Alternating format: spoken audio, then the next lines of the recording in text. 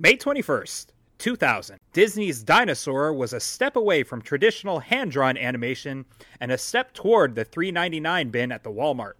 Britney Spears sang, "Oops, I Did It Again," but 21 years later, I think I speak for everyone when I say, nah, our bad. With songs like Kill You, Criminal, and Bitch Please 2 on the Marshall Mathers LP, Eminem was finally ready to show his sensitive side. Meanwhile, in Louisville, Kentucky, Triple H challenged The Rock for the WWF Championship in an Iron Man match at Judgment Day. If you're gonna kiss somebody's ass, kiss the ass of the guy who's gonna win it. Me. This is Hell in a Cell Phone.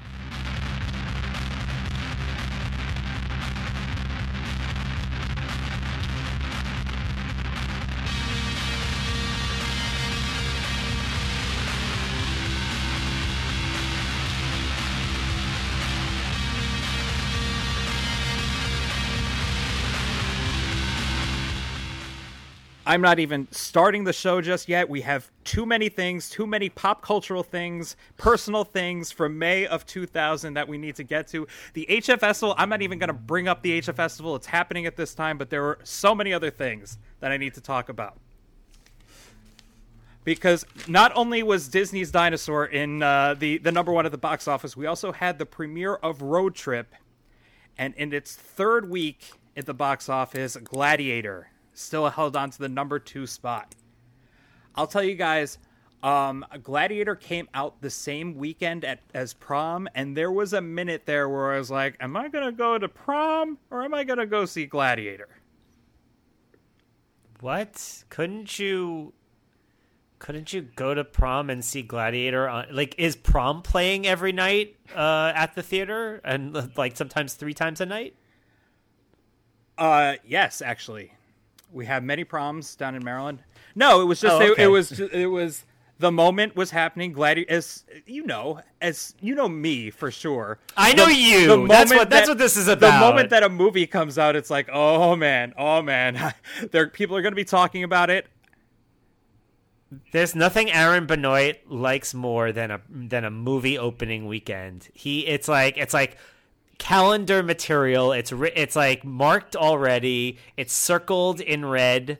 Like, oh, this is the day. It's coming, and it's like, I'm just like, oh yeah, like I kind of want to see that movie. Oh, it's already been out for 4 months. Okay, cool.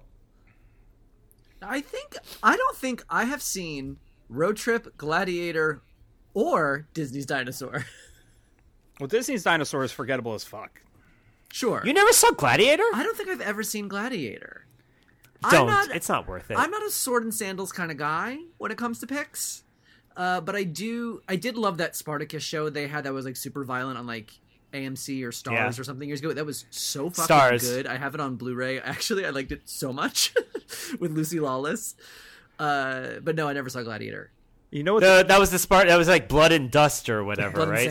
The Spartacus where the guy died. Yeah, Blood and Sand. Sure, whatever, man. That shit was good. You know what the Romans had going for them, though? Short haircuts. They did. They all had Caesars. All of these big period piece dramas are usually guys with long hair and big muscles. Like I'm looking at you, Troy. That's true. Gladiator, I mean, like, I don't know.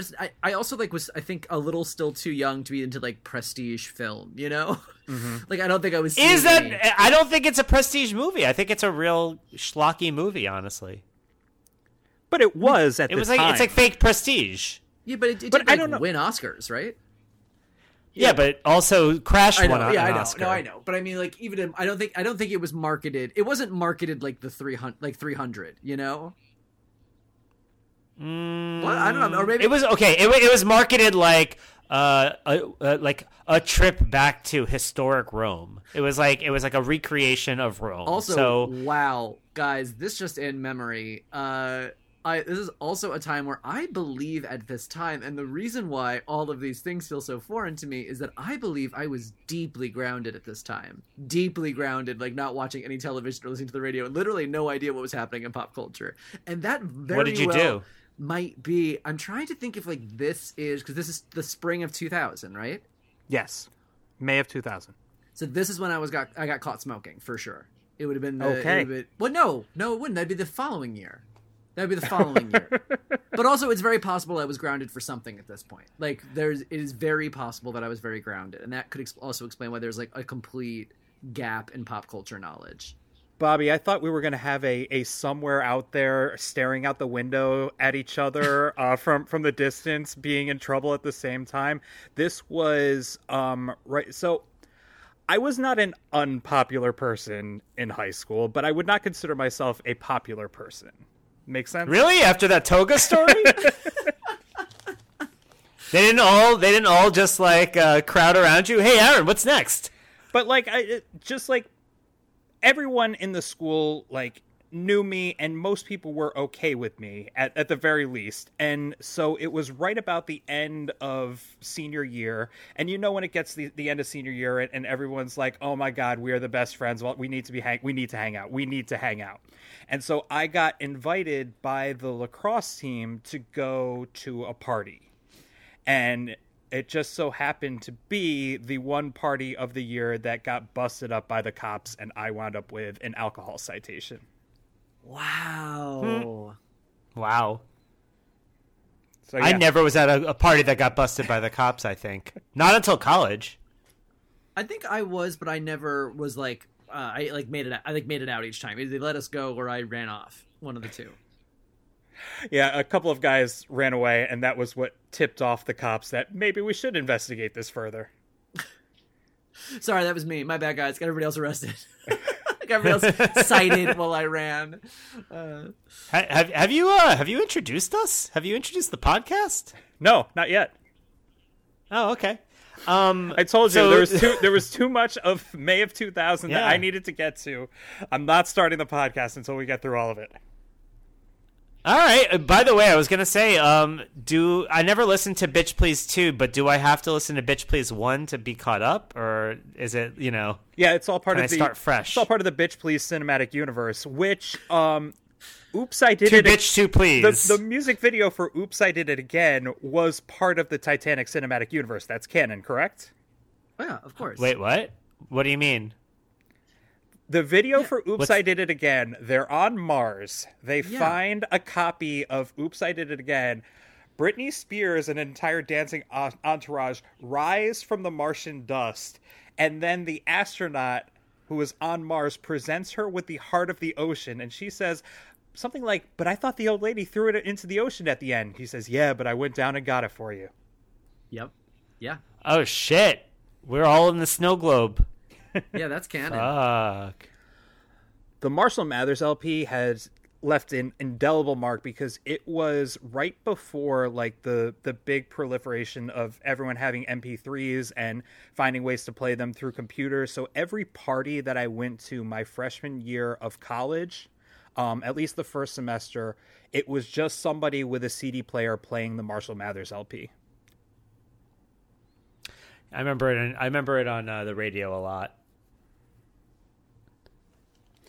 Also, I was gonna say also. Sorry, not to put on my Aaron hat, but so we're in spring, but in summer, I think around summertime is when The Mummy 2 comes out, right? I think that's the following year. I'm pretty sure it didn't come out till 2001. Oh. It's 2000. It must have been 2001. Okay. Yeah, because, summer of 2000, I was, okay. Yeah, summer of 2000, I was in Germany. But 2001, I know exactly where I was, and I saw the Mummy 2 in theaters. I guess we'll see you guys in a year when we talk about that, or 6 months. Well, we're definitely going to be talking about that a lot for its own episode. For wrestling reason. Yeah, that's true. But yeah, no, I guess I was in Germany in the summer, but okay, spring, I was just finishing my sophomore year. Yeah, I guess I must have been finishing my sophomore year of college, and I was about to go do my year abroad in Ireland, but I did Germany before Ireland. Sorry, I don't know. You were talking about movies or something. Getting very, very cultured, I'm sure. I actually got high for the first time in May of 2000. I can say that now because it's legal here in New York. It was at the HF Festival during Cypress Hill, because I'm a big walking cliche. Right. Yeah, I think I also probably was smoking weed around this time in 2000. Wait, no. Again, it would be the next year. I keep confusing because I always keep track. I keep track of what year I was in high school based on the year in real life, but then I always screw it up because I'm like, oh no, it was the first half of that year, and I start the grade in the fall of that year. So I've been first grade in 91, second grade in 92. So it's very easy for me that way. But this is still the early part of the year, so I'm still in 9th grade. So I probably haven't smoked pot yet, but the next year I would. What a badass. Thank you. Well, I don't know, maybe 3 or 4 years earlier, I think I smoked pot for the first time. So sorry, guys. Yeah, when you were 19? No, actually, the first time I smoked pot was probably just before senior year of high school. Okay, so right around. I was the end. You were the start. Also in music, at this point, Mandy Moore's I Want to Be With You, Pearl Jam's Binaural, Fish's Farmhouse, Matchbox 20's Mad Season, Perfect Circle's Mer de Noms, Bright Eyes, Fevers, and Mirrors, and which will be very, very important to us very soon, Kid Rock's History of Rock. Going to TV, we saw the end of beloved show G vs. E. But as that was happening, we also ushered out the end of Sports Night, Boy Meets World, Party of Five, and Beverly Hills 90210. Also, but Shasta McNasty continued on. Continued, yes, to this 6 day. seasons in a movie, as we all know. Bobby, you might remember this. Dawson's Creek ended its 3rd season with the first gay male kiss in primetime history. So I do know that in the greater context of I know that in retrospect, as a matter of history, but I was not watching Dawson's Creek as a teen. Who were the 2 actors? It was the one who played Jack. Because I know this from the later, and I learned about this in retrospect. Jack, who I think played someone's brother, and then whoever they were dating. It was a side character and another minor character. And also, we are very close to the premiere of Survivor Borneo at the end of that month. Wow. Yeah, it's been a long time. It's been a ride. Wow. And now, Eric, welcome to another episode of Hell in a Cell Phone, the podcast where we attempt to make sense of the Attitude Era of WWE 20 years later. I'm your host, Aaron Benoit, joined as always by our wrestling historian, Bobby Hankinson. He's here. And experiencing this all for the first time, Eric Silver. Happy to be on the podcast with intros that are sometimes as long as the entire podcast. I thought you were going to say happy to be on the podcast in which 14,849 babies were born during, 5,936 people will die, 8,378 planes will take off, and 1.23 million passengers contemplate disaster? What? What is happening? Seasons of Love. Yeah, they really mopped your gig here, Eric.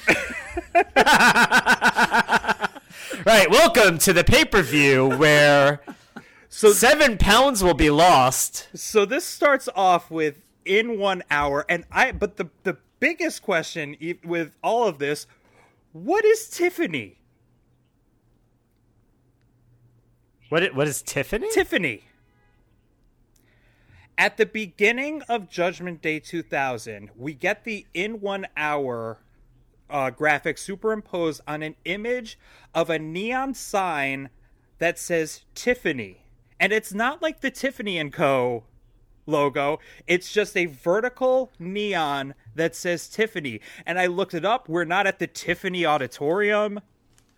There's nothing associated with Lexington, Kentucky or Louisville, Kentucky that has anything to do with Tiffany as far as I could tell. I just looked up Tiffany and Louisville, and it's just a whole bunch of pictures of women named Tiffany.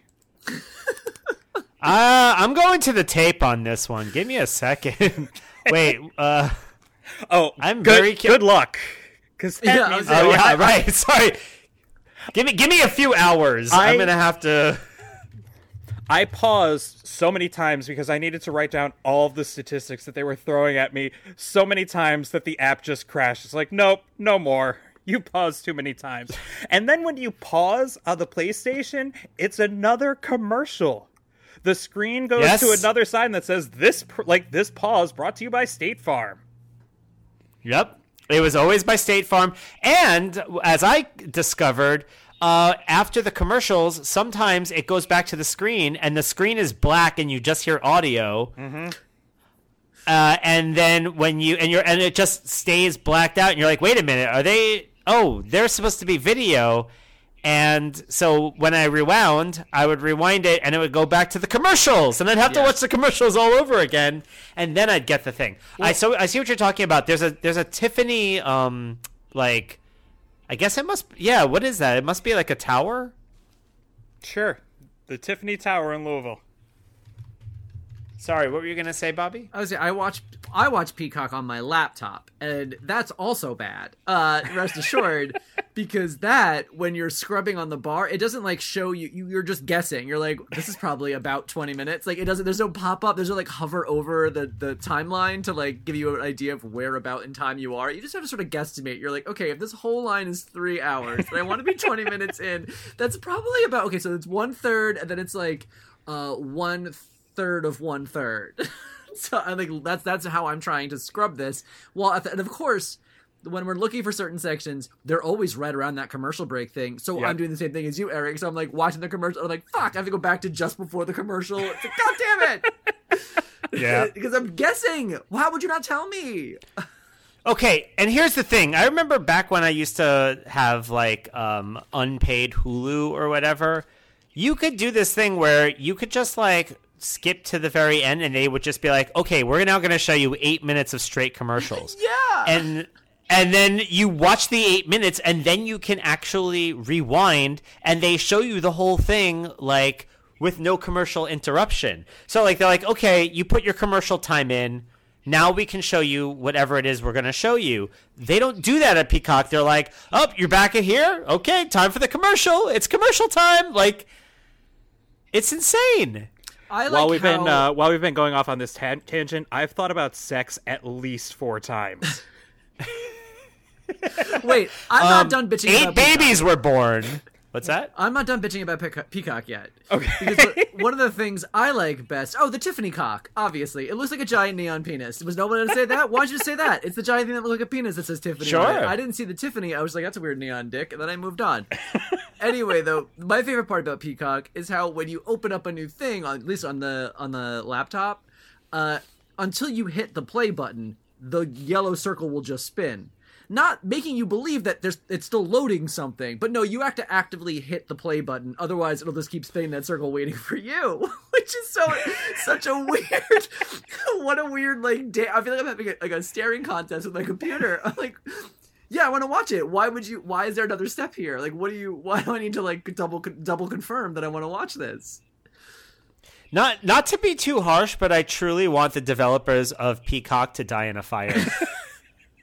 See, I think that's honestly very kind because I was thinking Heads on Pikes. Right. Like, yeah, in front of their families. Like, you didn't beta test, you motherfuckers. You didn't do anything. I just want them all to drink pee. They can stay alive, but they have to drink pee.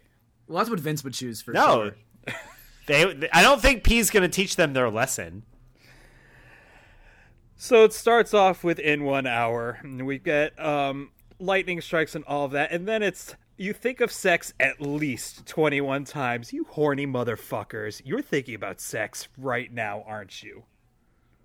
42 times during one of our episodes. And then it actually gets good. And then we see Rock and Triple H, and their hearts will beat 7,320 times. They will lose 7 pounds. They will suffer more hits than a quarterback all season. By the way, I'm pretty sure HBK's heart is pumping a little faster, if you know what I mean.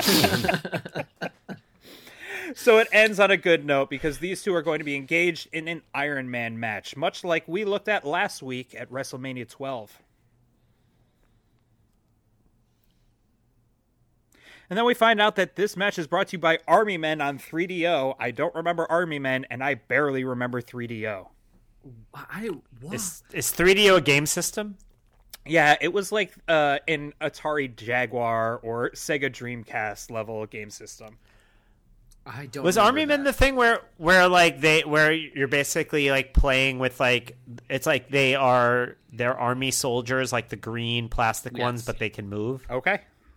Yes. Ask an answer. And I feel like I knew that. I remember that. I never played it, but I feel like this might be wrong. This almost feels like it was. I might be conflating it in my mind with Toy Story. I don't know. I think it's a Toy Story thing too. It wasn't. Me too. It wasn't a direct. Actually, now that I'm thinking about it, hold on.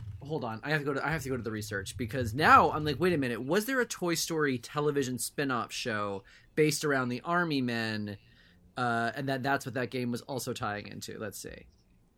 While Bobby's looking that up, I will say the HF Festival from that year we had Sev, Vertical Horizon, The Bloodhound Gang, Stained, The Deftones, Filter, Godsmack, Cypress Hill, Third Eye Blind, The Blue Man Group, Stone Temple Pilots, and Rage Against the Machine. Wait, you had Blue Man Group?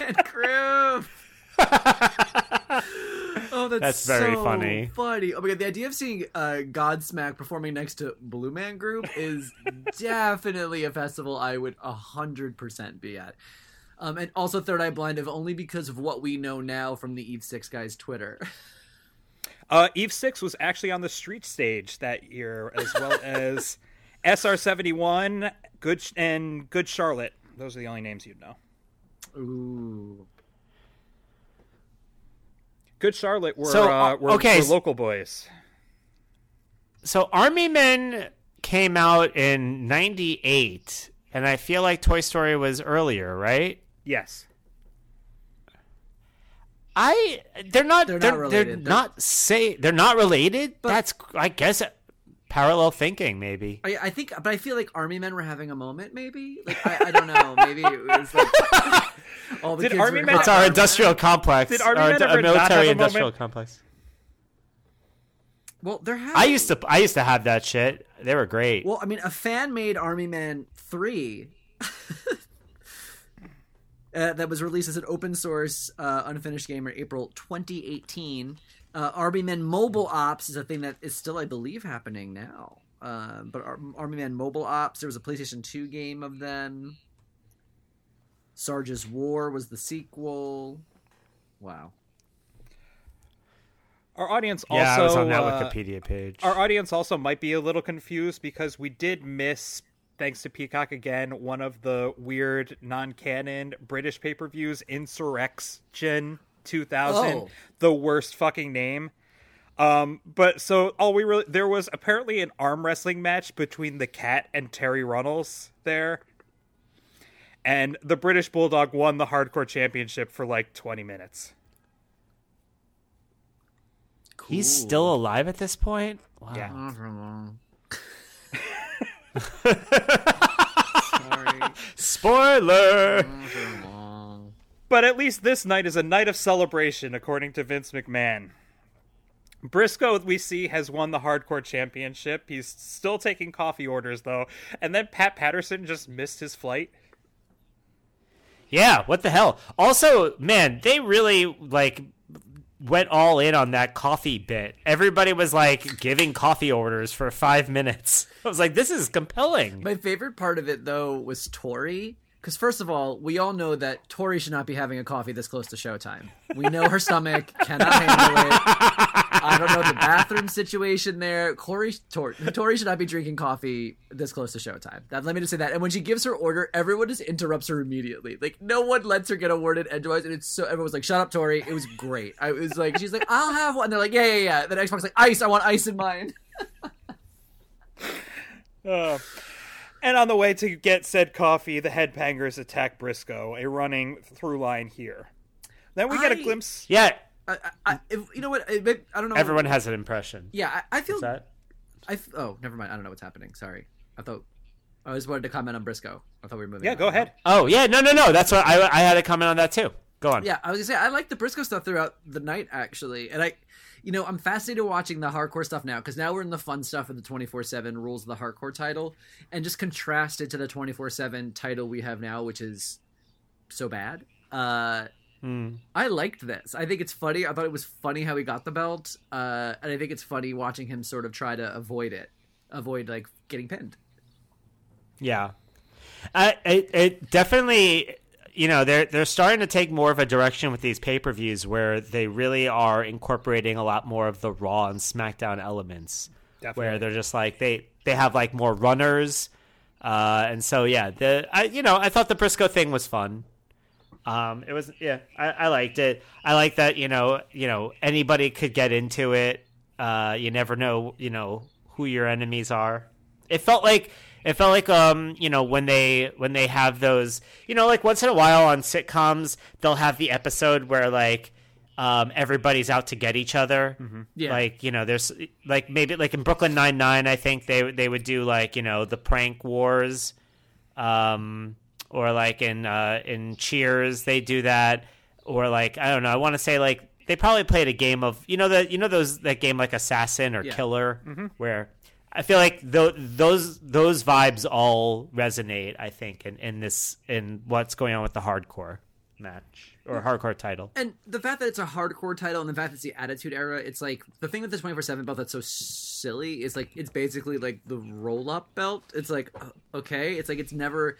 R-Truth is very funny and he's great at what he does, but it does nothing for the people that just like run down the ramp after him and then through the ring and then through the crowd each time. Like this is boring. But with the hardcore belt, like there actually is some action and some exciting stuff to watch sometimes, where the attacks, there's a little bit of heightened violence, not for not to cheer on the violence, but it's a little bit more engaging to watch. It feels a little bit like there's more of a contest to get the belt, and that's okay to mix in some shenanigans in between. And speaking of engaging to watch, after this we get the first look at Shawn Michaels wearing the shortest shorts ever to referee this evening. Yes, we'll talk more about those in a bit. Oh yeah, especially during the match. Yeah. So should we get to match one? Let's do it. First match, we've got Kurt Angle coming out, letting us know that teenage girls are more into Kurt Angle since he's teamed up with Edge and Christian. Now, I don't know, Eric, if you've been, because we haven't like watched a lot of the Raws in between in terms of like Edge and Christian's character development, because they're really starting to hit a stride here, and this is the beginning of like their sort of like meteoric like superstardom rise, is like getting into these characters that are starting to come together where they're kind of heels and they're kind of cocky Hollywood-y. No, I don't think literally Hollywood, but it's sort of like they're these sort of like almost vapid celebrity kind of types. It feels very like that. So they've kind of do this thing where they offer the chance, because back then, before we know what someone themselves, I remember like one of the we talked about this I think previously about the flashes at wrestling, like when people hit big moves and it was incorporated in video games. I feel like I've talked about it before, but this is a great example because you can still see that people are still doing it here, and they started doing this thing where they do these like kind of heel goofy poses. So this is kind of like the start of this sort of shtick of theirs here. But I think they're pretty good at it. This was new for me. This was new. For the benefit of those with flash photography is a great line. Yeah, and the idea that you're like, okay, we will give you our sexy poses for a few seconds, like a hat tip ivory, I suppose. But I thought that was just really good, and I thought all their things here. I thought the reveal was funny. I thought it was obviously simple, but I mean, it worked. I mean, it went off exactly, like, did exactly what they wanted to do. And the teeth were great with especially the way, like, I'm always in awe of people who can cross their eyes like that. I can't do it. So like whenever I can see somebody do it, I'm like, that person's a born star. Well, I have to tell you, Eric, I can cross my eyes. So I will say that your theory holds up. I'm going to buy some stock in Bobby Hankinson. It's all Dogecoin. All Dogecoin and stonk. Do you call it Dogecoin? It's Doge. It's Dogecoin? I take it back, man. You're fucked. No. It's Doge. With a soft G? Yeah. Yeah. Really? Yep. Huh. It's kayfabe. It's a word I've never spoken before out loud. Because I don't care about money and the internet. Cryptocurrency is for fools. Then I liked how Christian, though, called it Louisville. It's a little bit of a Jericho move, but it gets me every time. Yeah. Kurt Angle, though, looked very at home in his hick garb. It, like, a little too, wore it a little too well. Yeah, I didn't really quite catch for the benefit of flash photography our poses, because like, wait, they're not posing. They're just doing things. But I understand now based on what you said. I really liked. I haven't really seen a lot of Kurt's stuff, so like, you know, I know that the crowd has caught on to the "it's true." But I like that. I also like how he uses all that. He makes it perfectly uncool. And go on. And he's there. I'm sorry. And they're going against Super Over, as always, Too Cool with Rikishi. But honestly, everyone in this match is over, and it makes for a very, very exciting opening bout for the pay-per-view. Yeah, I like this a lot. This was super fun. Yeah, it was interesting to me that they used that they. Well, I thought of it as Angle and Christian and Edge putting over Rikishi and Too Cool, but I guess they're all over, so it was just a match, right? Yeah. Yeah, but again, and super fun. A lot of hot moves here. What happened to Brian Christopher's pants partway through? I don't know, and I was wondering. I was like, was that on purpose or was that on accident? Because at first I was like, oh, maybe that was just like an accidental thing. But then when Sky Too Hottie did the zoom on his face and he made the joke about him having a little dick, I was like, oh, well, that's got to be on purpose. But I also don't know if there's any like story payoff to it. It's not like they start like not taking, you know, he becomes a sort of like laughing stock like Soup on Big Mouth. It's like all of a sudden that's like his thing. So I don't know. I honestly don't know. Wait, so explain what did happen with his pants. I may have missed that.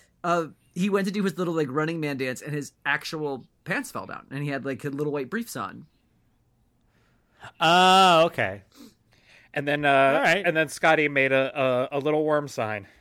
Yeah, like a little, you know, the implication. Oh, he flew around like a bird, and then he. Yeah, I don't have too much to say about this one. Yeah, it was fun. I think I can't tell if the ending was messed up or not. It didn't look great. Like, I don't know if Angle, like, they were trying to sell that it was close, but he seemed to be kind of like waiting around. There just seemed to be like a weird timing thing at the end with the count and Angle making the attempted save. But this one ends with Christian with the ring bell, but with a distracted referee. Grandmaster Sexay is allowed to hit the hip hop drop, and Rikishi's able to cover. Do Rikishi and Too Cool ever do their choreographed dance when they lose, or is it only when they win? I think it's any time. Yeah, I think they definitely do it after they lose sometimes. Yeah, it's so over. The crowd loves it so much that it's sometimes it's the dance of joy, others it's the dance of sorrow. Well, I was gonna say, now I know why they won, because, you know, clearly they have to do it. I mean, like, I was watching this thinking to myself, like, was there talk at this point of them just doing like a you know, a couple stadium tour, you know, like like the way that Elias plays like a Ninja Turtles out of their shells tour kind of thing? Yes. Right, like, just go, like, do, you know, doesn't have to make it 10 cities, right? Mm-hmm. Like, nothing too big, and they just show up, and all they do is just, like, choreograph dance for, I don't know, an hour, 2 hours. They get, like, somebody to open for them. I think they can barely handle the 4 minutes that they're given, so... Right, they spend a lot of time talking about politics. Then we go backstage where Michael Cole is interviewing Shawn Michaels.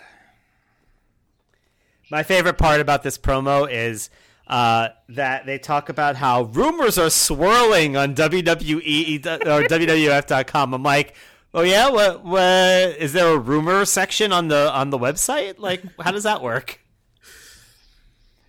It's Shawn Michaels who's throw your rumors in the pool. What's that? It's Shawn Michaels who's spreading all the rumors. The rumors are popping up at 4 words per minute. Right. Well, Shawn Michaels gives, like, the same thing my dad still says, which is like, well, if it's on the internet, it must be true. It's funny when your and it's dad like- says it. Yeah. But it's also like, yeah, man, no, actually, in a lot of cases, yeah. I mean, yeah, I know what you mean, but we're kind of past that point. Also, though, we all know that Shawn Michaels' greatest rivalry is with the computer, as we said. Yes. It is his enemy. I'm not surprised that he's like a little extra suspicious of the internet. He doesn't trust it. Then we see that Eddie has arrived with China.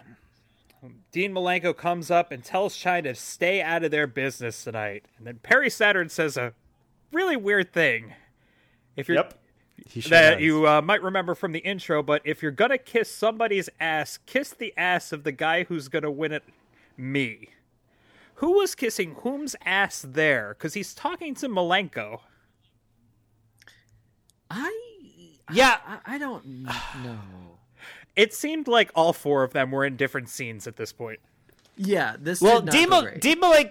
Dean Malenko also was just like, I'm warning you, and you also, like, the way he delivered the line, it was like there was no clear, like, period break. Like, it was almost the way that, like, you know how Christopher Walken, like, is notorious for removing all of the punctuation out of his scripts, and so he sets the punctuation himself in how he reads it. That felt like Dean Malenko, except he never actually set the punctuation. He just read it as, like, two sentences just become one long sentence. Dean Malenko also drank his daily cup of cold gravel before coming out there. Yeah. Like, he just, what is up with that dude? It's terrible. Perfect pitch and perfect impressions. Double threat, this Eric Silver is. Well, wait till I find out about how to change my eyes. So this is a triple threat match for Eddie's European Championship. The light heavyweight championship, which Dean is holding at this point, is not on the line. But again, another good match here. Yeah. Did they buy the roses for China at the side of the highway? The gas station. I also want to say that Perry Saturn walking out looks like a self-conscious porn star. Yeah. Crossbred with like a pug? I don't know. Yeah. One of his eyes is a little wonky there, right? Well, Lawler made reference And to it too. Oh, did he? Yeah. Is He that was like- what What'd that he meant? say? Yeah. It He was something says he like can keeping What'd his he watch eye a in. tennis match without moving his head. Yes. Because his eyes Wow. dart around. He's got like a kind of wonky eye. Wow. But I thought, I mean, it's obviously clear that Eddie Guerrero is the most charismatic of this bunch. I mean, like it's not Yes. it's not a very high bar to clear. But I also just think this is some of my favorite China work. I think she just like looks so good and so happy and is so Yeah. like bright on screen and vibrant. And just like having a good time and looking great and playing this part perfect. Yeah, she pops. She pops off the screen. What I noticed was it felt like Eddie was the face. Yeah. Almost, Yeah, right? Yeah, he's the face here, and he's a face who acts like a heel. It's a little like it's almost like a thing that he's known for best, is sort of like being one of the people who can pull that off. He's a Loki. Yeah. A little bit, yeah, a little of a Yeah. trickster. Little trickster guy. Trickster. JR at one point says, Mamacita looks very bodacious, which is like the most 90s phrase. I know we're in 2000, but holy shit, man. Well, JR's always been a few years behind the curve when Right. it comes to Her- pop culture, so. Her bodacious bod. Also, did you guys see that gutbuster that Malenko did to Eddie? Yeah, off the I top. think it was yeah, it looked weird. It like they replayed it, so I guess it went the way it was supposed to go. But it looked so like No. it looked kind of awkward or stilted. It or wasn't. something. It definitely wasn't done how it was supposed to go. But the effect was actually like more devastating. So that's why I think they were okay replaying it, because it didn't like. I see. If they do a botch that like kind of like exposes the business, like sort of like shows how they're not getting the full. But I think if it's a botch, but the result is they're actually hurt more and it's more real, because usually when you do All in. like a gutbuster. So you're holding the guy perpendicular to you in front of you. And you go down basically on one knee, and the act you're simulating is like dropping his ribs onto your knee, which would hurt. But what's really happening is you're just sort of like, at the same time as you're dropping into like a lunge, dropping into the knee, you're lowering at the same time. You're not really making contact, but it's like your knee, it's your other knee hitting the mat that has like the impact that's like selling that you're hitting the guy, but he's not taking the full force of being like dropped on your knee. What happened, it looked like there, is on the landing, Dean didn't get a clean landing, so he couldn't absorb the shock coming off, and therefore Eddie really did take, it looked like, that real gutbuster, like really get like dropped at Dean Malenko's knee at like full force. But that's what I made of that from observation. Okay, that makes sense. But by the way, all, Gutbuster wait, is that's what, all, is Bobby? what That's all you figured out? You're very good at your job. I do what I can. I was going to say a Gutbuster is also what Tori does in Stephanie's dressing room. It will never get old.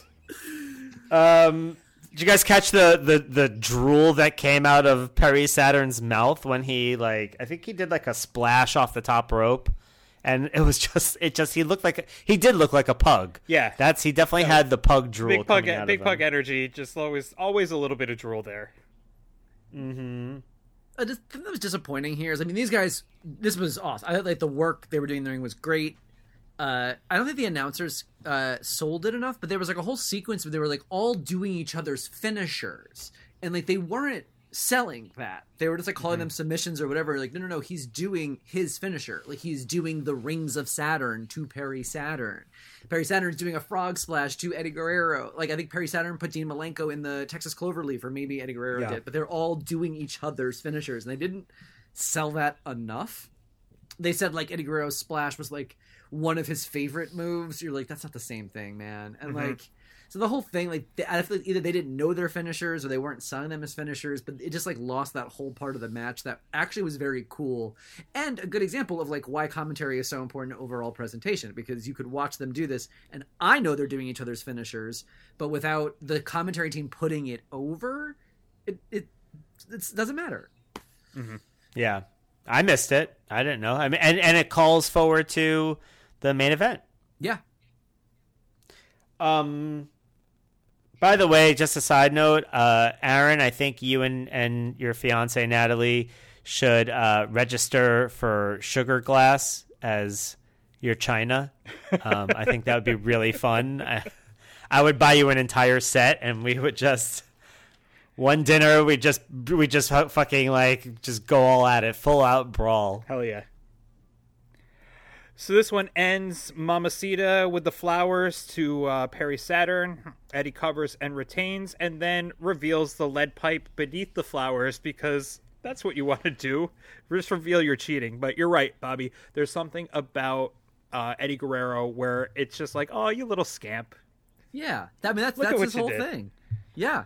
And China fits in perfectly, because it's also kind of always low-key been China's thing. I mean, like, there was a whole time we were like, it's hard because we're rooting for China as a face in these, like, singles matches, but then we're booing her as a heel with Triple H. And so, like, she's also walked that line for a long time. So this pairing just, like, makes so much sense in that way. After the match, we go back to see how Briscoe won the Hardcore Championship. Crash was sleeping at that point and just kind of puts his finger on him. Very good, very be very quiet kind of moment. They always do a lot to be like. There's a lot of extra pantomiming with the ref to make sure the ref is on the same page. They're like, okay, I'm gonna do this thing. Now you count, but I'm gonna do this thing. It's very cartoonish. I like that I like the announcers were whispering too, which makes no sense. But yeah, I don't care. Yeah, that's very funny. I really, really, really liked it. But then we see Briscoe now at this one, scared of his own reflection. The paranoia is growing, which makes me wonder, why would anyone want the Hardcore Championship in this 24/7 era? Well, because, everybody wants to be king of the mountain. It's the prestige. You want nobody wants the target on their back, but everybody wants the target on their back kind of thing. Like, heavy as the you head. want to be the person.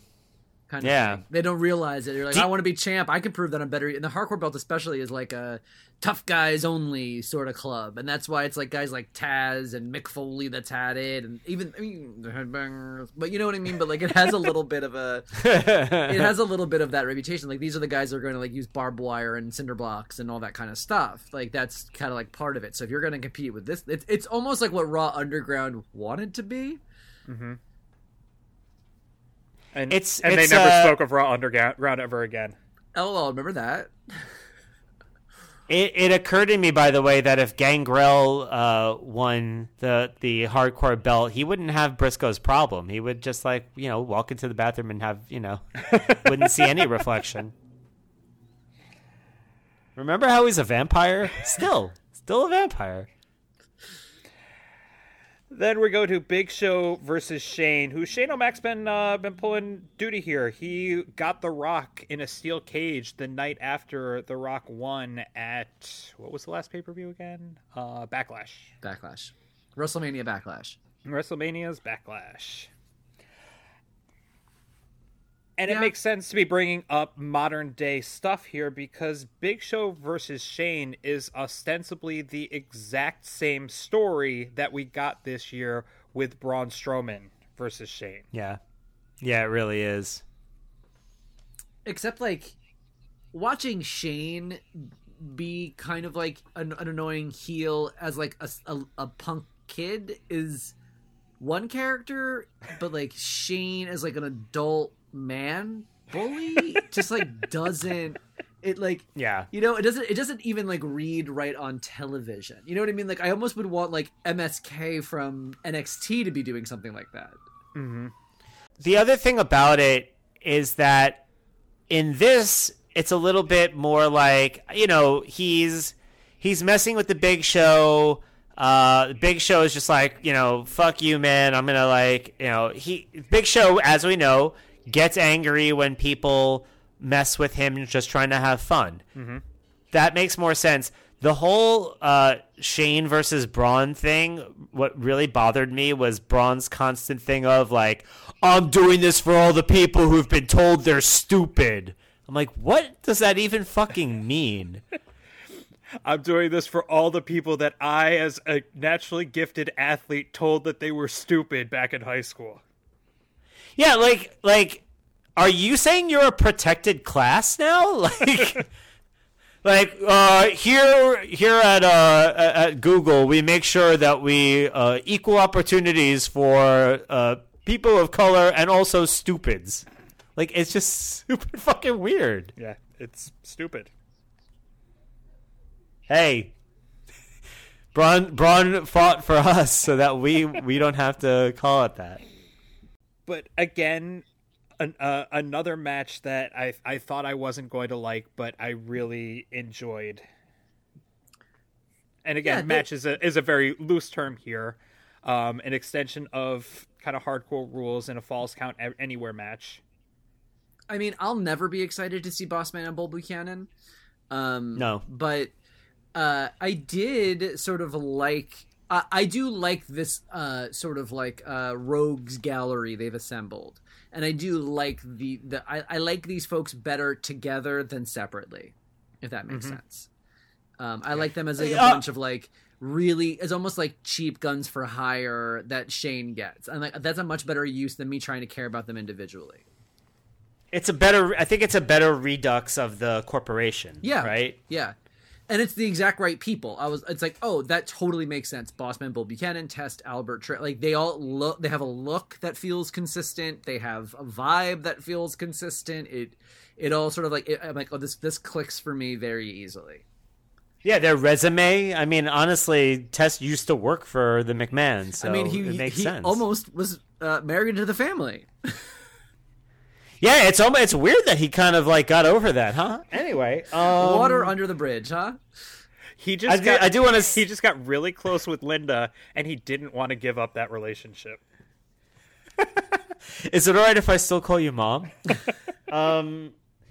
I think, by the way, that Shane warming up before the match looks like the one guy at the rave that you keep seeing off by himself.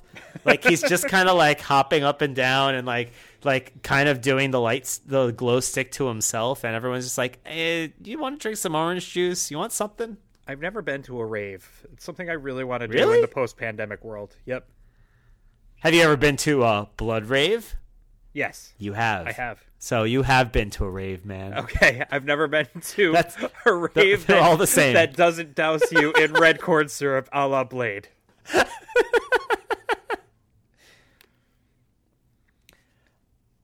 And we have another broken superstructure in this one. Oh boy, the superstructure. Before we get to there, though, I actually really like the Trish spot in this match. Same. Where, like, literally Big Show throws her like a football. Like, I think she had a spiral, like, onto Test and Albert outside the ring. Like, he picked her up in one solid mass and hurled her, and she didn't, like, she almost, like, stayed in ball form. It was like, I felt like I was watching, like, a cartoon where one character takes the other one, turns them into a basketball and throws them. Like, that's what I felt like I was watching, but at the same time, it seemed very safe. Like, it seemed like she took it in, like, at a very... like, she was very well protected in it, even though it looked crazy. Like, she went far, but she landed, it seemed, very safely on Tess Very and Albert's safely, shoulders. Yes. But I cannot wait to talk about the superstructure, because that I don't often laugh fully out loud, but I 100% did at what happened in this superstructure. I know exactly what you were gonna say. Segment. Oh my god! So I'm gonna paint a picture for you because it's so funny. Big Show is he's got Shane outside of the ring over by the superstructure and the fence. He's been throwing him against the fence. He breaks a part of the superstructure. And you can see Big Show is like straining, like, "Ugh!" And he like lifts it up, right? And he's just like ready to throw it. And then I think somebody attacks him, and he winds up like dropping the superstructure. He's not able to deliver on the superstructure being thrown onto Shane. And then, man. Prince Albert and Tess come running at him to attack him, and Tess just grabs the superstructure like it's a lawn chair. I mean, and just picks it up and throws it at him. Let's be real here. That superstructure was made out of the same thing as like the handle of a Swiffer. You know what I mean? Like that kind of metal. Like that's what it weighs, obviously. And Big Show literally snapped it off. Nothing's nothing. And you're right. He was like Big Show should get a fucking Oscar nomination for how hard he was selling, and the commentator's like, "That's got to be 300 pounds." And you're like, "There is great object fucking way." You're like, "What, on Venus?" Like, it makes no sense. You're like, "No way with your eyes at all." But Big Show was trying so hard, and he did it. And then he put in all that work for that fucking glass nose idiot Test to come by and like pick it up and basically literally like one hand and throw it at him. It was fucking wild. I was like, what an idiot. Someone should fire Test immediately. It was so embarrassing. It was so funny. That'd be like if Test was like, "I said no wire hangers," and throws the superstructure. Like, imagine if then, like, China took the lead pipe out of the roses and squeezed it like a stress ball. You know what I mean? It's like, you just ruined this whole fucking thing. And then what's even better is that Shane tries to bring it back. So he's like, he carefully loads the superstructure onto some sort of like dolly or something. And he's like, it's very clear, like, there's no way I can hold this superstructure myself. I'll put it on this other thing to move it. It's like for 1 second, the Earth had the gravity of like the moon for Test, and he just all of a sudden had super strength, and then everything went back to normal physics. Oh, so good. Yeah, I definitely also clocked that. I also was like, are you fucking kidding me? Because they made such a big, because it was already like, I was trying so hard to suspend. They were asking you to suspend a lot of disbelief. Because when he snapped that off, you're like, that weighs half an ounce, and you're like watching, and you're like, okay, all right, okay, it's titanium, it's unobtainium, whatever. He's got it. It's very fucking heavy, and it's like, okay, and we strain, and he's straining. You're like, oh, this is heavy for Big Show. All right, okay. And then it's just like such a fucking whiplash because you're working so hard. It's working so hard to suspend that disbelief. Suspending my disbelief was actually heavier than their structure. Is that really what it comes down? And then for them to just pull the rug out underneath you again, like my brain wasn't ready for that. It was like maybe one of the worst things I've ever seen. Yeah, it is like, up there with Viscera slipping with the 2x4. I feel like it's on par with that in terms of like a hilarious botch.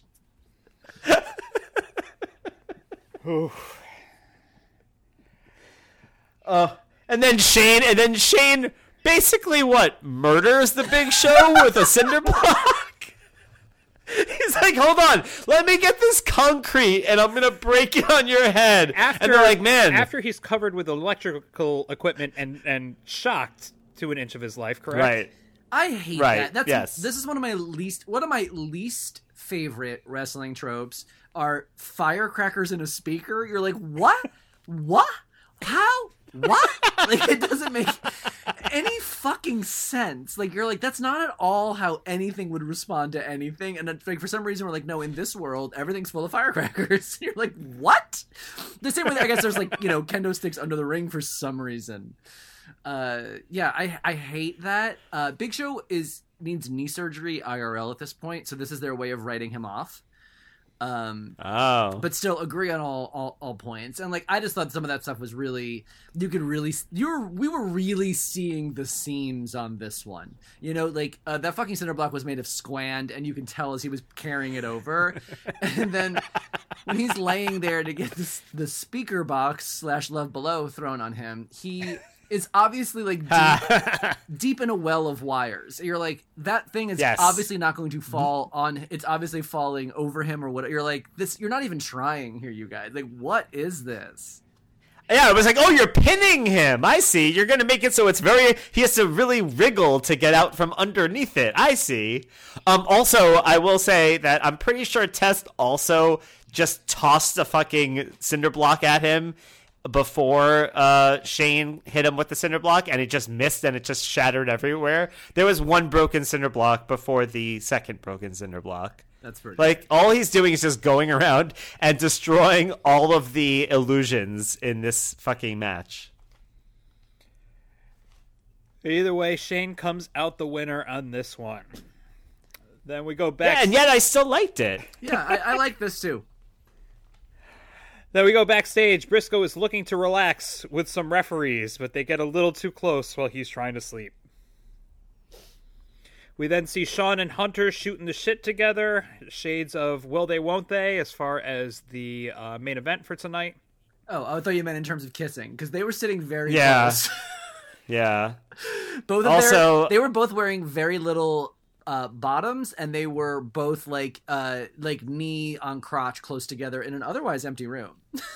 So the sexual tension was palpable to me. He was also talking about the Heartbreak Dad smuggling bananas in his briefs, right? Yeah, this was like a sexual conversation. I refuse to hear any other interpretation. Also, the caption said that according to Shawn Michaels, his baby is growing like a wave. It's pride and joy. Take that for what it means, whatever you want. Next up on the card, we have Jericho versus Benoit in a submission match, which is not one that we've seen a lot of, and this is a very great example of it. First of all, Chris Benoit, aside, but what a great series and what a great angle on that, right? Like, hey, both of these guys have amazing, have their finishers or submission moves. Who's the best at submitting is like such a good angle for this match. Yeah. Also, was Benoit's eye, was his broken eye or his whatever eye, was that a shoot? You know what it is? I don't know. And Chris Jericho doesn't write about this program in his book at all. So it's like I don't know if it wasn't significant to him or it was just like, yeah, we just like went out and wrestled good. Like this is just like what they do. They're like very good. Like they've been close for a while and they just were doing. I guess it was just like for him like another day at work. So like it wasn't even like notable in his biography. Huh. Bobby, what would you call the way that Jericho had Benoit in the ropes? Is there a name for that? I don't know if there's a technically name for it, but there's a similar submission move that we'll get very familiar with later and is used by folks today. I want to say Asuka uses it sometimes too, called the tarantula, that incorporates the ropes into like a submission. There's going to be a person about a year from now coming into the roster that we're watching, so 2001, who uses that. It's really good. But it's definitely something that they've seen in Japan and definitely something Chris picked up in Japan. And it's, I think, the first time we're seeing it here. It's very cool. I have a mechanics question. As you know, I love rules. Normally with the submission hold, when you get on the ropes, you have to break it. So how do you not have to break this submission rope if the ropes are involved? Because the submission, there's no DQ in this one, right? So that's that's why, because there's no DQ. The only way to win is submission. That's it. So usually the penalty of not of releasing in a 5 count is that you get disqualified, but there can be no DQ here. So the reason that they would be going towards the ropes then is to use the ropes as leverage in order to help them break the hold and in order to not submit instead of having the referee break it for them. Yes. No, because Jericho got his feet up on the ropes at one point, and the ref made them break the hold. Might be a botch then. I don't remember that. No. I mean, it also has a chance that there's like inconsistent logic. I think it's at the next match that also is like, why are we? Yeah, the next match too. There's also like weird questions about rules. We were like, wait a minute, I thought we were doing. Now we're not doing that. Now we are doing that. Okay. But I would think, in general, though, in a submission match, that would be when you see the tarantula used in other matches later by other people or whatever. It's usually within the 5 count. Okay. Let's see. This was the first time that I've actually heard a crowd do the Ric Flair woo at the chops, like after the Ric Flair time. Like, you know what I mean? Like this. I felt like I was seeing the beginnings of something that I know in modern era wrestling. Yeah, I don't know if anybody else was doing chop. I mean, like, these guys are fucking cutting the hell out of each other. They're, Jericho and Benoit really lay it in, as they say. Yeah. And so these are hard. Like, you typically will only get the woo if your chop is hard enough. Like, people will not woo just any chop. And I also think we weren't seeing hard chops to this point in WWF. The same way. Oh, I don't know. I guess I feel like I've seen it in like, The Rock versus Triple H or something. No? Could be. I feel like we'd seen it before. There may have been then woos. Are you sure there wasn't woos then too? Because I don't think What's that? the woo, like the Chris Benoit's not the first person to be associated with the woo post Ric Flair, is what I'm saying. Oh, no. What I'm saying is I'm not associating it with Chris Benoit. I'm just saying that, like, this match was the first match where when both Chris Jericho and Chris Benoit were hitting each other, I heard them go, woo! Like, I've seen that moveset before in other matches, and in other pay-per-views, and potentially maybe even with the same wrestlers, and I did not hear the crowd react that way. It's almost like there are certain things that I'm ingrained with from watching now that I'm kind of waiting to see when we're watching, and like I hadn't heard the woo being used. Like another one I'm waiting for is like the 1, 2, 3, whoa, you know what I mean? Like I assume that's gonna start coming in a soon, but those are like what things you were that referring to there, Eric. Same here. The 1, 2, 3. Yeah. It's like usually they have them in the corner and they're doing like a repeated kick, or like Daniel Bryan does it to them a lot, right? Like it's like they're counting it out, and then like there's usually a wind up, and then there's the one with like the flourish at the end there. Yeah, gotcha. Yep.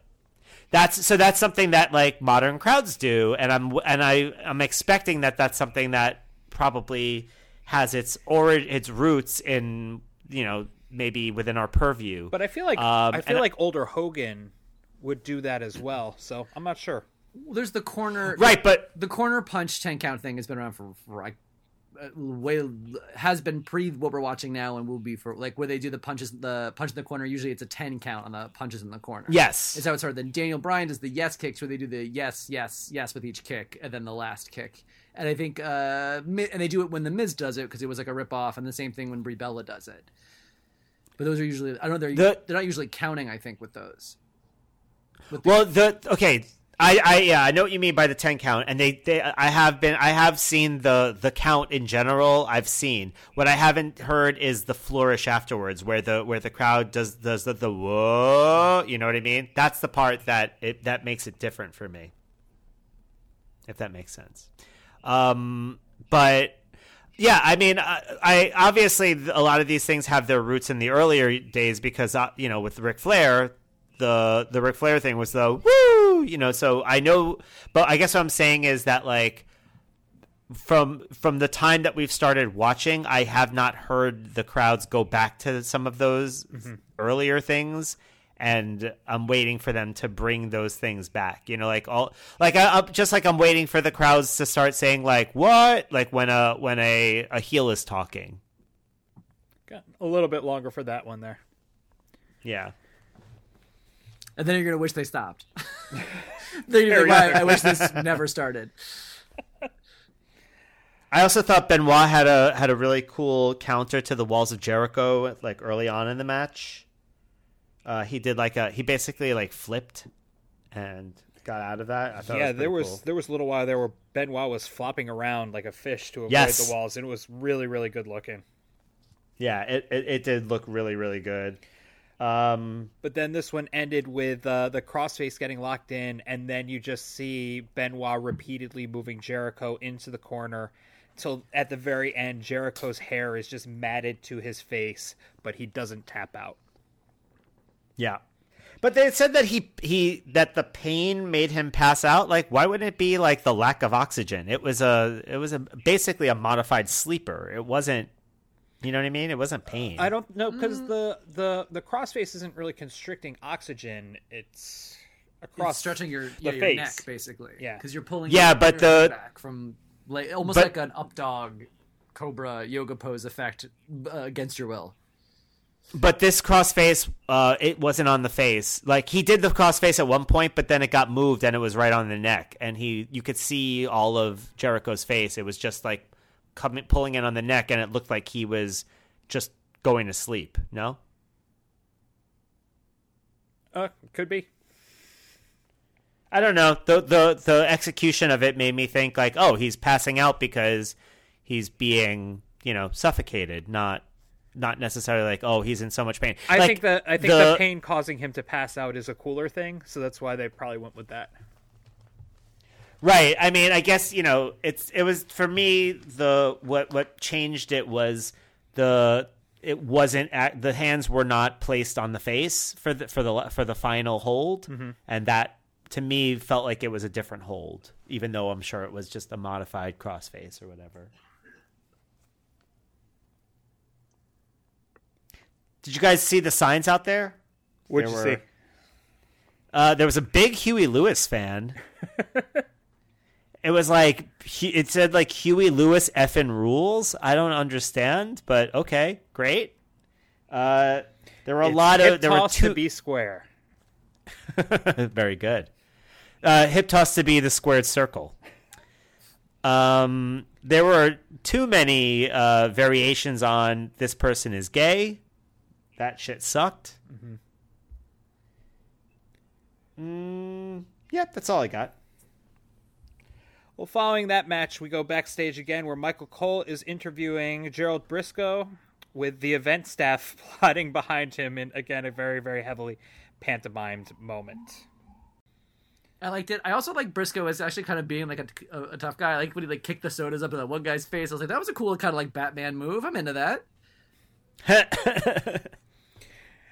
And then we get a confrontation between The Rock and HBK where The Rock tells him that he better call this one down the middle. This is followed by DX versus the Dudleys in a table match. And on the May 15th episode of Raw, Tori did a dive off of the top ropes to put Bubba through a table. So this has been a pretty cool build up to this one. Again, and I've said it before that this iteration of Tori is my favorite iteration of Tori. And even though they're heels in this, and even though Tori is living with IBS, I do think that she looks, even though, again, as a heel, I was like, that looked so fucking cool. That was like one of like a very cool, you know, again, you haven't seen women do have the chance to really showcase their athleticism or like take these big bumps or like get in there in a big way so much yet. We will soon. We're getting closer. But it was a very cool spot. She looked fucking great doing it. She looked great. Yeah. She looked great as in like, you know, style and presentation, but also like the athleticism of it, like the way she held her body. Perfect. Absolutely beautiful. And the way it was like a new chapter in like the Bubba's weird put women through tables story was great. Yeah, loved it. It had a little promising young woman vibes into it. Are DX heels basically because of their association with Triple H at this point? Yeah.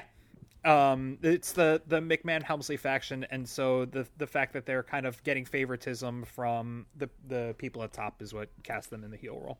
Also, X-Pac because just like reads heel, man. X-Pac, just everything about it, you're like, yes, I know. There's like just like someone I don't want to hang out with.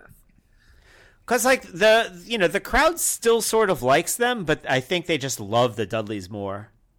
Yeah. Yeah, totally. And again, there's still the sing along aspect of the way that they come out. But I mean, a table match is never going. Well, I shouldn't say that. A table match in 2000 is never not going to get my blood pumping. Yeah, it was. The tag thing is annoying. Where like this one they were playing, like they were tagging for a bit, then they were just like, never mind, we're not gonna do that Yeah. anymore. I guess I don't. Well, because like once someone's eliminated, once someone's been put to the table one time, it's like, what's the point of tagging it? Like, what? I don't know. Anyone go through any time? So I don't know. Wasn't really well thought out in that regard. Ending was good though. Mm-hmm. Yeah, Briscoe saves Tori. Yeah. And then we get the X Factor of Bubba through the table. Yeah, I was into all of it. You know, like it was fun. You know, there was a little bit of hijinks or shenanigans or whatever, but it was good shenanigans. Yeah. I think this was probably the weakest match of the night, and that says something because I still really enjoyed it. I mean, it was Shane versus Show for me, but yeah, you're right. Shane versus Show probably gets the edge there. But I mean, again, we haven't had a bad match yet. There's not one that I've been bored through. Yeah. I wasn't like, that's the thing. We were doing a lot of bitching about Peacock and homework over text doing this, but watching this I was like, I'm not mad. This is fun. Like I'm really enjoying. Like I like, this is a great pay-per-view. I'm glad I'm watching this one. If we were doing like the Ministry again or something, we might have been doing different. We might not be speaking all right now, but I think this was so far so great. This pay-per-view. Yeah. So then this paper goes into a weird package with As I Lay Me Down to Sleep and 3 creepy girls in white. So, in terms of the Pinterest board for this, I get Shining Twins plus like the children's songs from Freddy Krueger. It's all Freddy for me, because even down to the white dresses. But yeah, I guess the creepy twin vibe is in there too. Mm-hmm. What does it all mean? Stay tuned. So now we are at the main event. I still can't get over Shawn Michaels shorts. You don't gotta. You don't gotta. Yeah, his shirt gets over it. Sometimes. But it's gotta be, in a way, it feels like a rib in a way, because there's certain times where like when he goes in for a count into like a deep yoga squat, that it's like he's doing this. He's got to be doing this on purpose. Well, as soon as his shirt gets untucked, it looks like he's wearing a t-shirt dress. Yes, he looks like Winnie the Pooh. Immediately. Well, we're not going to spend all our time talking about him, because this is The Rock versus Triple H in an Iron Man match. And I guess the number one thing on my mind, Eric, How does this Iron Man match compare to the one we watched last week for you? I think from the perspective of the wrestling style, more engaging. I enjoyed like I think I'm a bigger fan. I mean, and obviously, look, my brain has been trained over 2 or 3 years now to this new method of wrestling and this kind of big broad hits and brawly, less technical stuff. So this felt more familiar, and there was a lot of history, behind it. I had more context emotionally. So yeah, I thought it was fun. I was not prepared for the amount of pinfalls. That was a lot of pinfalls. Neither were we, 'cause I think Aaron and I gave wrong information last week. I need to amend. Oh, I know. So I was like, I guess we were way wrong. Yeah. Aaron was like, "Oh yeah, it's usually like 3." All 3 times, and I was like, "What I said was, what I said was that I think that 3 is the optimal number of pinfalls in a." No. You didn't. I did. Nope. And I agreed, and I backed you up. We said something like either like the maximum of all time is like 4 or 5, like or something like that, or like the most they get is 4 or 5. Because I feel like we said something along those lines. Well, that's weird because I knew the pinfalls for this I match. thought you definitely said optimal. I remember hearing you say optimal. I didn't hear that, which is weird because I edited it. I listened to it twice. You're just in a fugue state. It's okay. I am. I really am, though. Honestly, Bobby. If you need me to have not said that, then fuck it. I didn't say it. Yeah, it's fine. But I do think. Anyway, sorry. Go on. Where were we? Oh yeah. I really, in my mind, I imagined that that Aaron had said that you guys had said it, and you guys were like, Eric's going to be so surprised when they get up to 10 pinfalls. Well, I was also surprised. It makes you feel better. Yeah, no. 11 apparently pinfalls. For the first time. Right, and then the last pinfall, they go, whoa!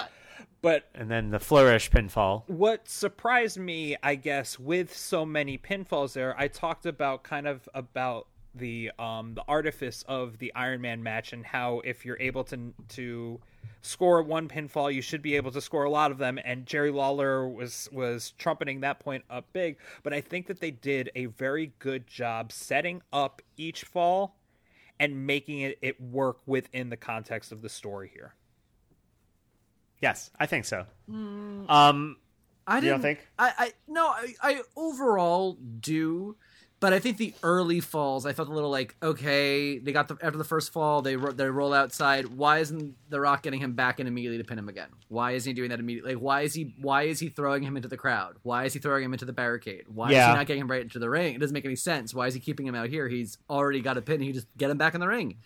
That was that one. The endings made more sense to me, and I think I liked the way that they used non conventional pinfall submissions like countouts and DQs here. Yeah, I also wondered okay, so Triple H is the game. He's the cerebral assassin. He's up 3-1. Why doesn't he play defense? I mean, I guess he's emotionally involved, but it felt like a very contrary to his character. He does something later, like when he uses the chair and gives The Rock a point, but then he gets the point back because he's able to pin The Rock. That to me made more sense because it's like, okay. I'm gonna do more permanent damage to you in order, and it doesn't matter if I give one up because I'll get it back, and long run you'll be weakened. Exactly. That made a lot of sense, but not playing defense and just kind of throwing yourself more into it felt a little weird to me. And then Triple H sending everyone back, only for them to come back out. I was like, I think if wrestling was a basketball game and we just like watched them and move on to the next one, like in isolation of the actual 1 hour match only, the WrestleMania 12 versus this one, I would rather watch this. I think I agree this one's more exciting. But I think there's a reason why we don't talk about this one the same way, and I'm not sure the guys in this match come out changed in the same way either. Mm-hmm. There's a reason why we couldn't remember this, and I could have told. And without ever having seen WrestleMania 12, was seeing that match before we recorded last week, I knew exactly what happened in it because it's like wrestling lore, because it's so well regarded. This match, I like couldn't even remember that we had one with 11 pinfalls. Like that's how it's like not, that's how not significant, and it's very good. I'm not taking anything away from it, but I think it also is like it's how that tool is used. But I think in isolation, if I was watching like hour versus hour, this is definitely more easier, more like fast paced and compelling view. Do you guys think the crowd was more worked for this one or WrestleMania 10? Because this crowd was extremely demonstrative for this one. I think they were hyped for WrestleMania 12. 12, sorry. I think that I don't know. This crowd just started at 11 for that first match and did a fantastic job maintaining that energy throughout. It's kind of hard to compare a 2000 crowd to a 96 crowd. That's like that's not even the same company. So it's kind of they're not in play. So it'd be weird to compare like what am I looking for? Like, how do you measure sound? Loud decibels. Decibels, or the applausometer. Yeah, they get the applausometer. The guy at the Max on Saved by the Bell, where he has a little hat. Yeah. Yeah, I mean, like because like I think one of the things I noticed in 12, and we did mention it, was like the crowd. I can't comment on whether or not the crowd was like wrapped with attention, or if they were like, there were lulls and they were like watching, but they were, maybe a little bored. I can't tell, right? Maybe there's a little bit of both. Who knows? But with this one, like, I feel like for every turn of the match, the crowd was like, it was like they were on a roller coaster, right? Like they were emotionally fully invested in every aspect of it. Which helped me. It helped get me into the match for sure.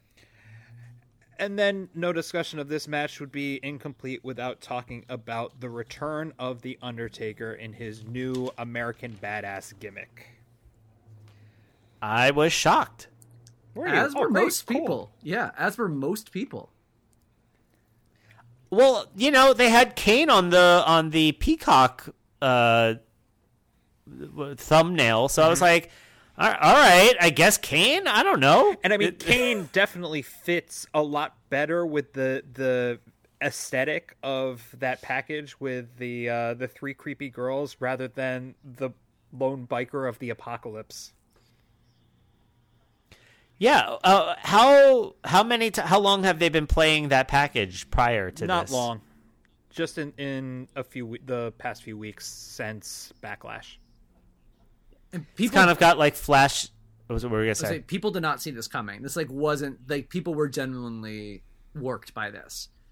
Even because even as I was doing some like research on this, because I wasn't reading the dirt sheets at the time because I wasn't on AOL or whatever. But folks say as they talk about this and we read people's reviews of this and whatever, they that folks were really surprised and especially weren't considering seeing Undertaker in a brand new gimmick.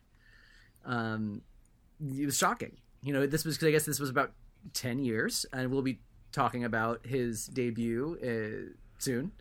But 10 years from that, almost, to the day, not really get to the day, but 10 years, a decade, and it changes the gimmick so dramatically is pretty. It was surprising because the gimmick always worked, and this is a different thing, but in a lot of ways it makes so much sense, and it's so smart on his part to adapt to, because I don't know if the Undertaker character, especially we saw the levels it was hitting and the ridiculous shit he was doing, with the ministry, that it's like this character can't have that much in the tank. Like you can't just keep playing it this one way. So adding this this different wrinkle to the character, this new iteration that doesn't lose everything. It's not like a full reset, but it brings things closer to reality, and it allows him to wrestle differently too. Undertaker's wrestling style, and we will talk about this some more in depth in a future episode. But is purposely very restrained, and he's an athletic guy. He could do a lot, and so when we talk about The Undertaker, we obviously haven't seen the best of The Undertaker in what we're doing here. Like The Undertaker's best matches are still ahead of him at this point. Like his 5-star classic all-time matches are ahead of him at this point. And I don't know if we would ever get to those matches if he didn't change this character at this time. Good point. So, I'm sure this will be borne out as we learn more about this character, but is he a biker who scares little girls? Like, are the little girls do they like foretell the coming of the mad biker? Like, the creepiness and the motorcycle aspect is weird to me. Yeah, it's a weird juxtaposition that I don't think completely works. But I think people are just so psyched to see him that we're gonna give him some leeway to kind of lean into this new gimmick that he has. Yeah. And in a way, it's got like vibes of like the Bray Wyatt stuff, right? Absolutely. Like how like the whole little vignette things that are just like, we don't, this is creepy and weird. We don't know what this is gonna be, and then turns you get the reveal. And we're going to talk more about The Undertaker soon. But first, in the meantime, for years, WWE hosted a yearly award show called the Slammy Awards. And we end each episode of Hell in a Cell Phone with our own version of the Slammies in a segment we call For Your Reconsideration. I'll go first. You kind of brought it up already, but my award is I'm beginning to think this is your kink. Which goes to Shane McMahon, because I think that he gets some sort of sexual pleasure out of taunting bigger men into beating him up.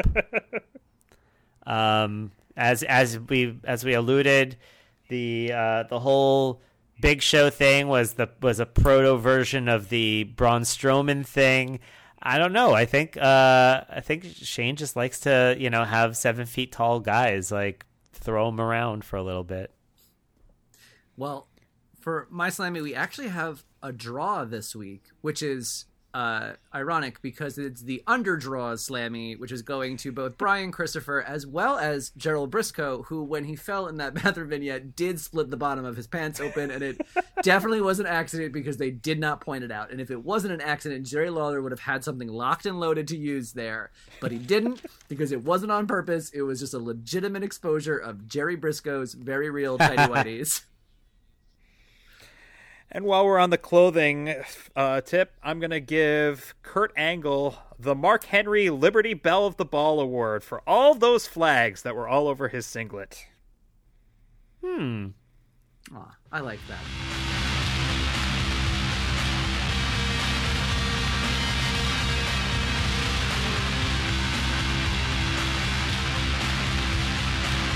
All right, guys. Love us, disagree, want to beat us on a technicality? Let us know.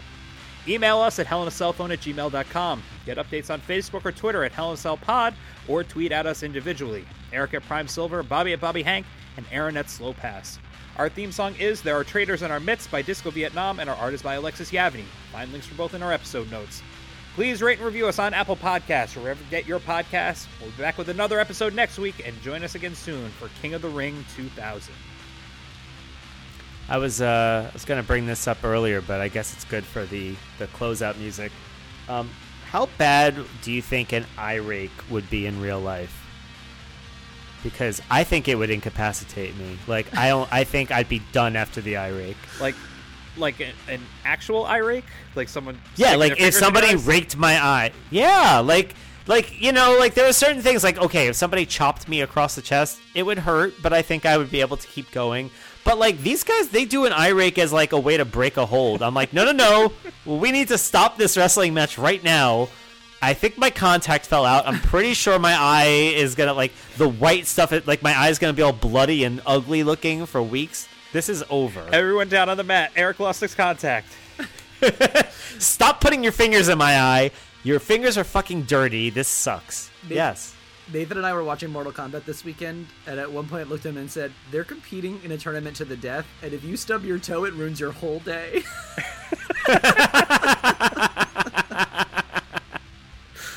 Also, the Earth world hangs in the balance if Nathan stubs his toe. I sure hope not.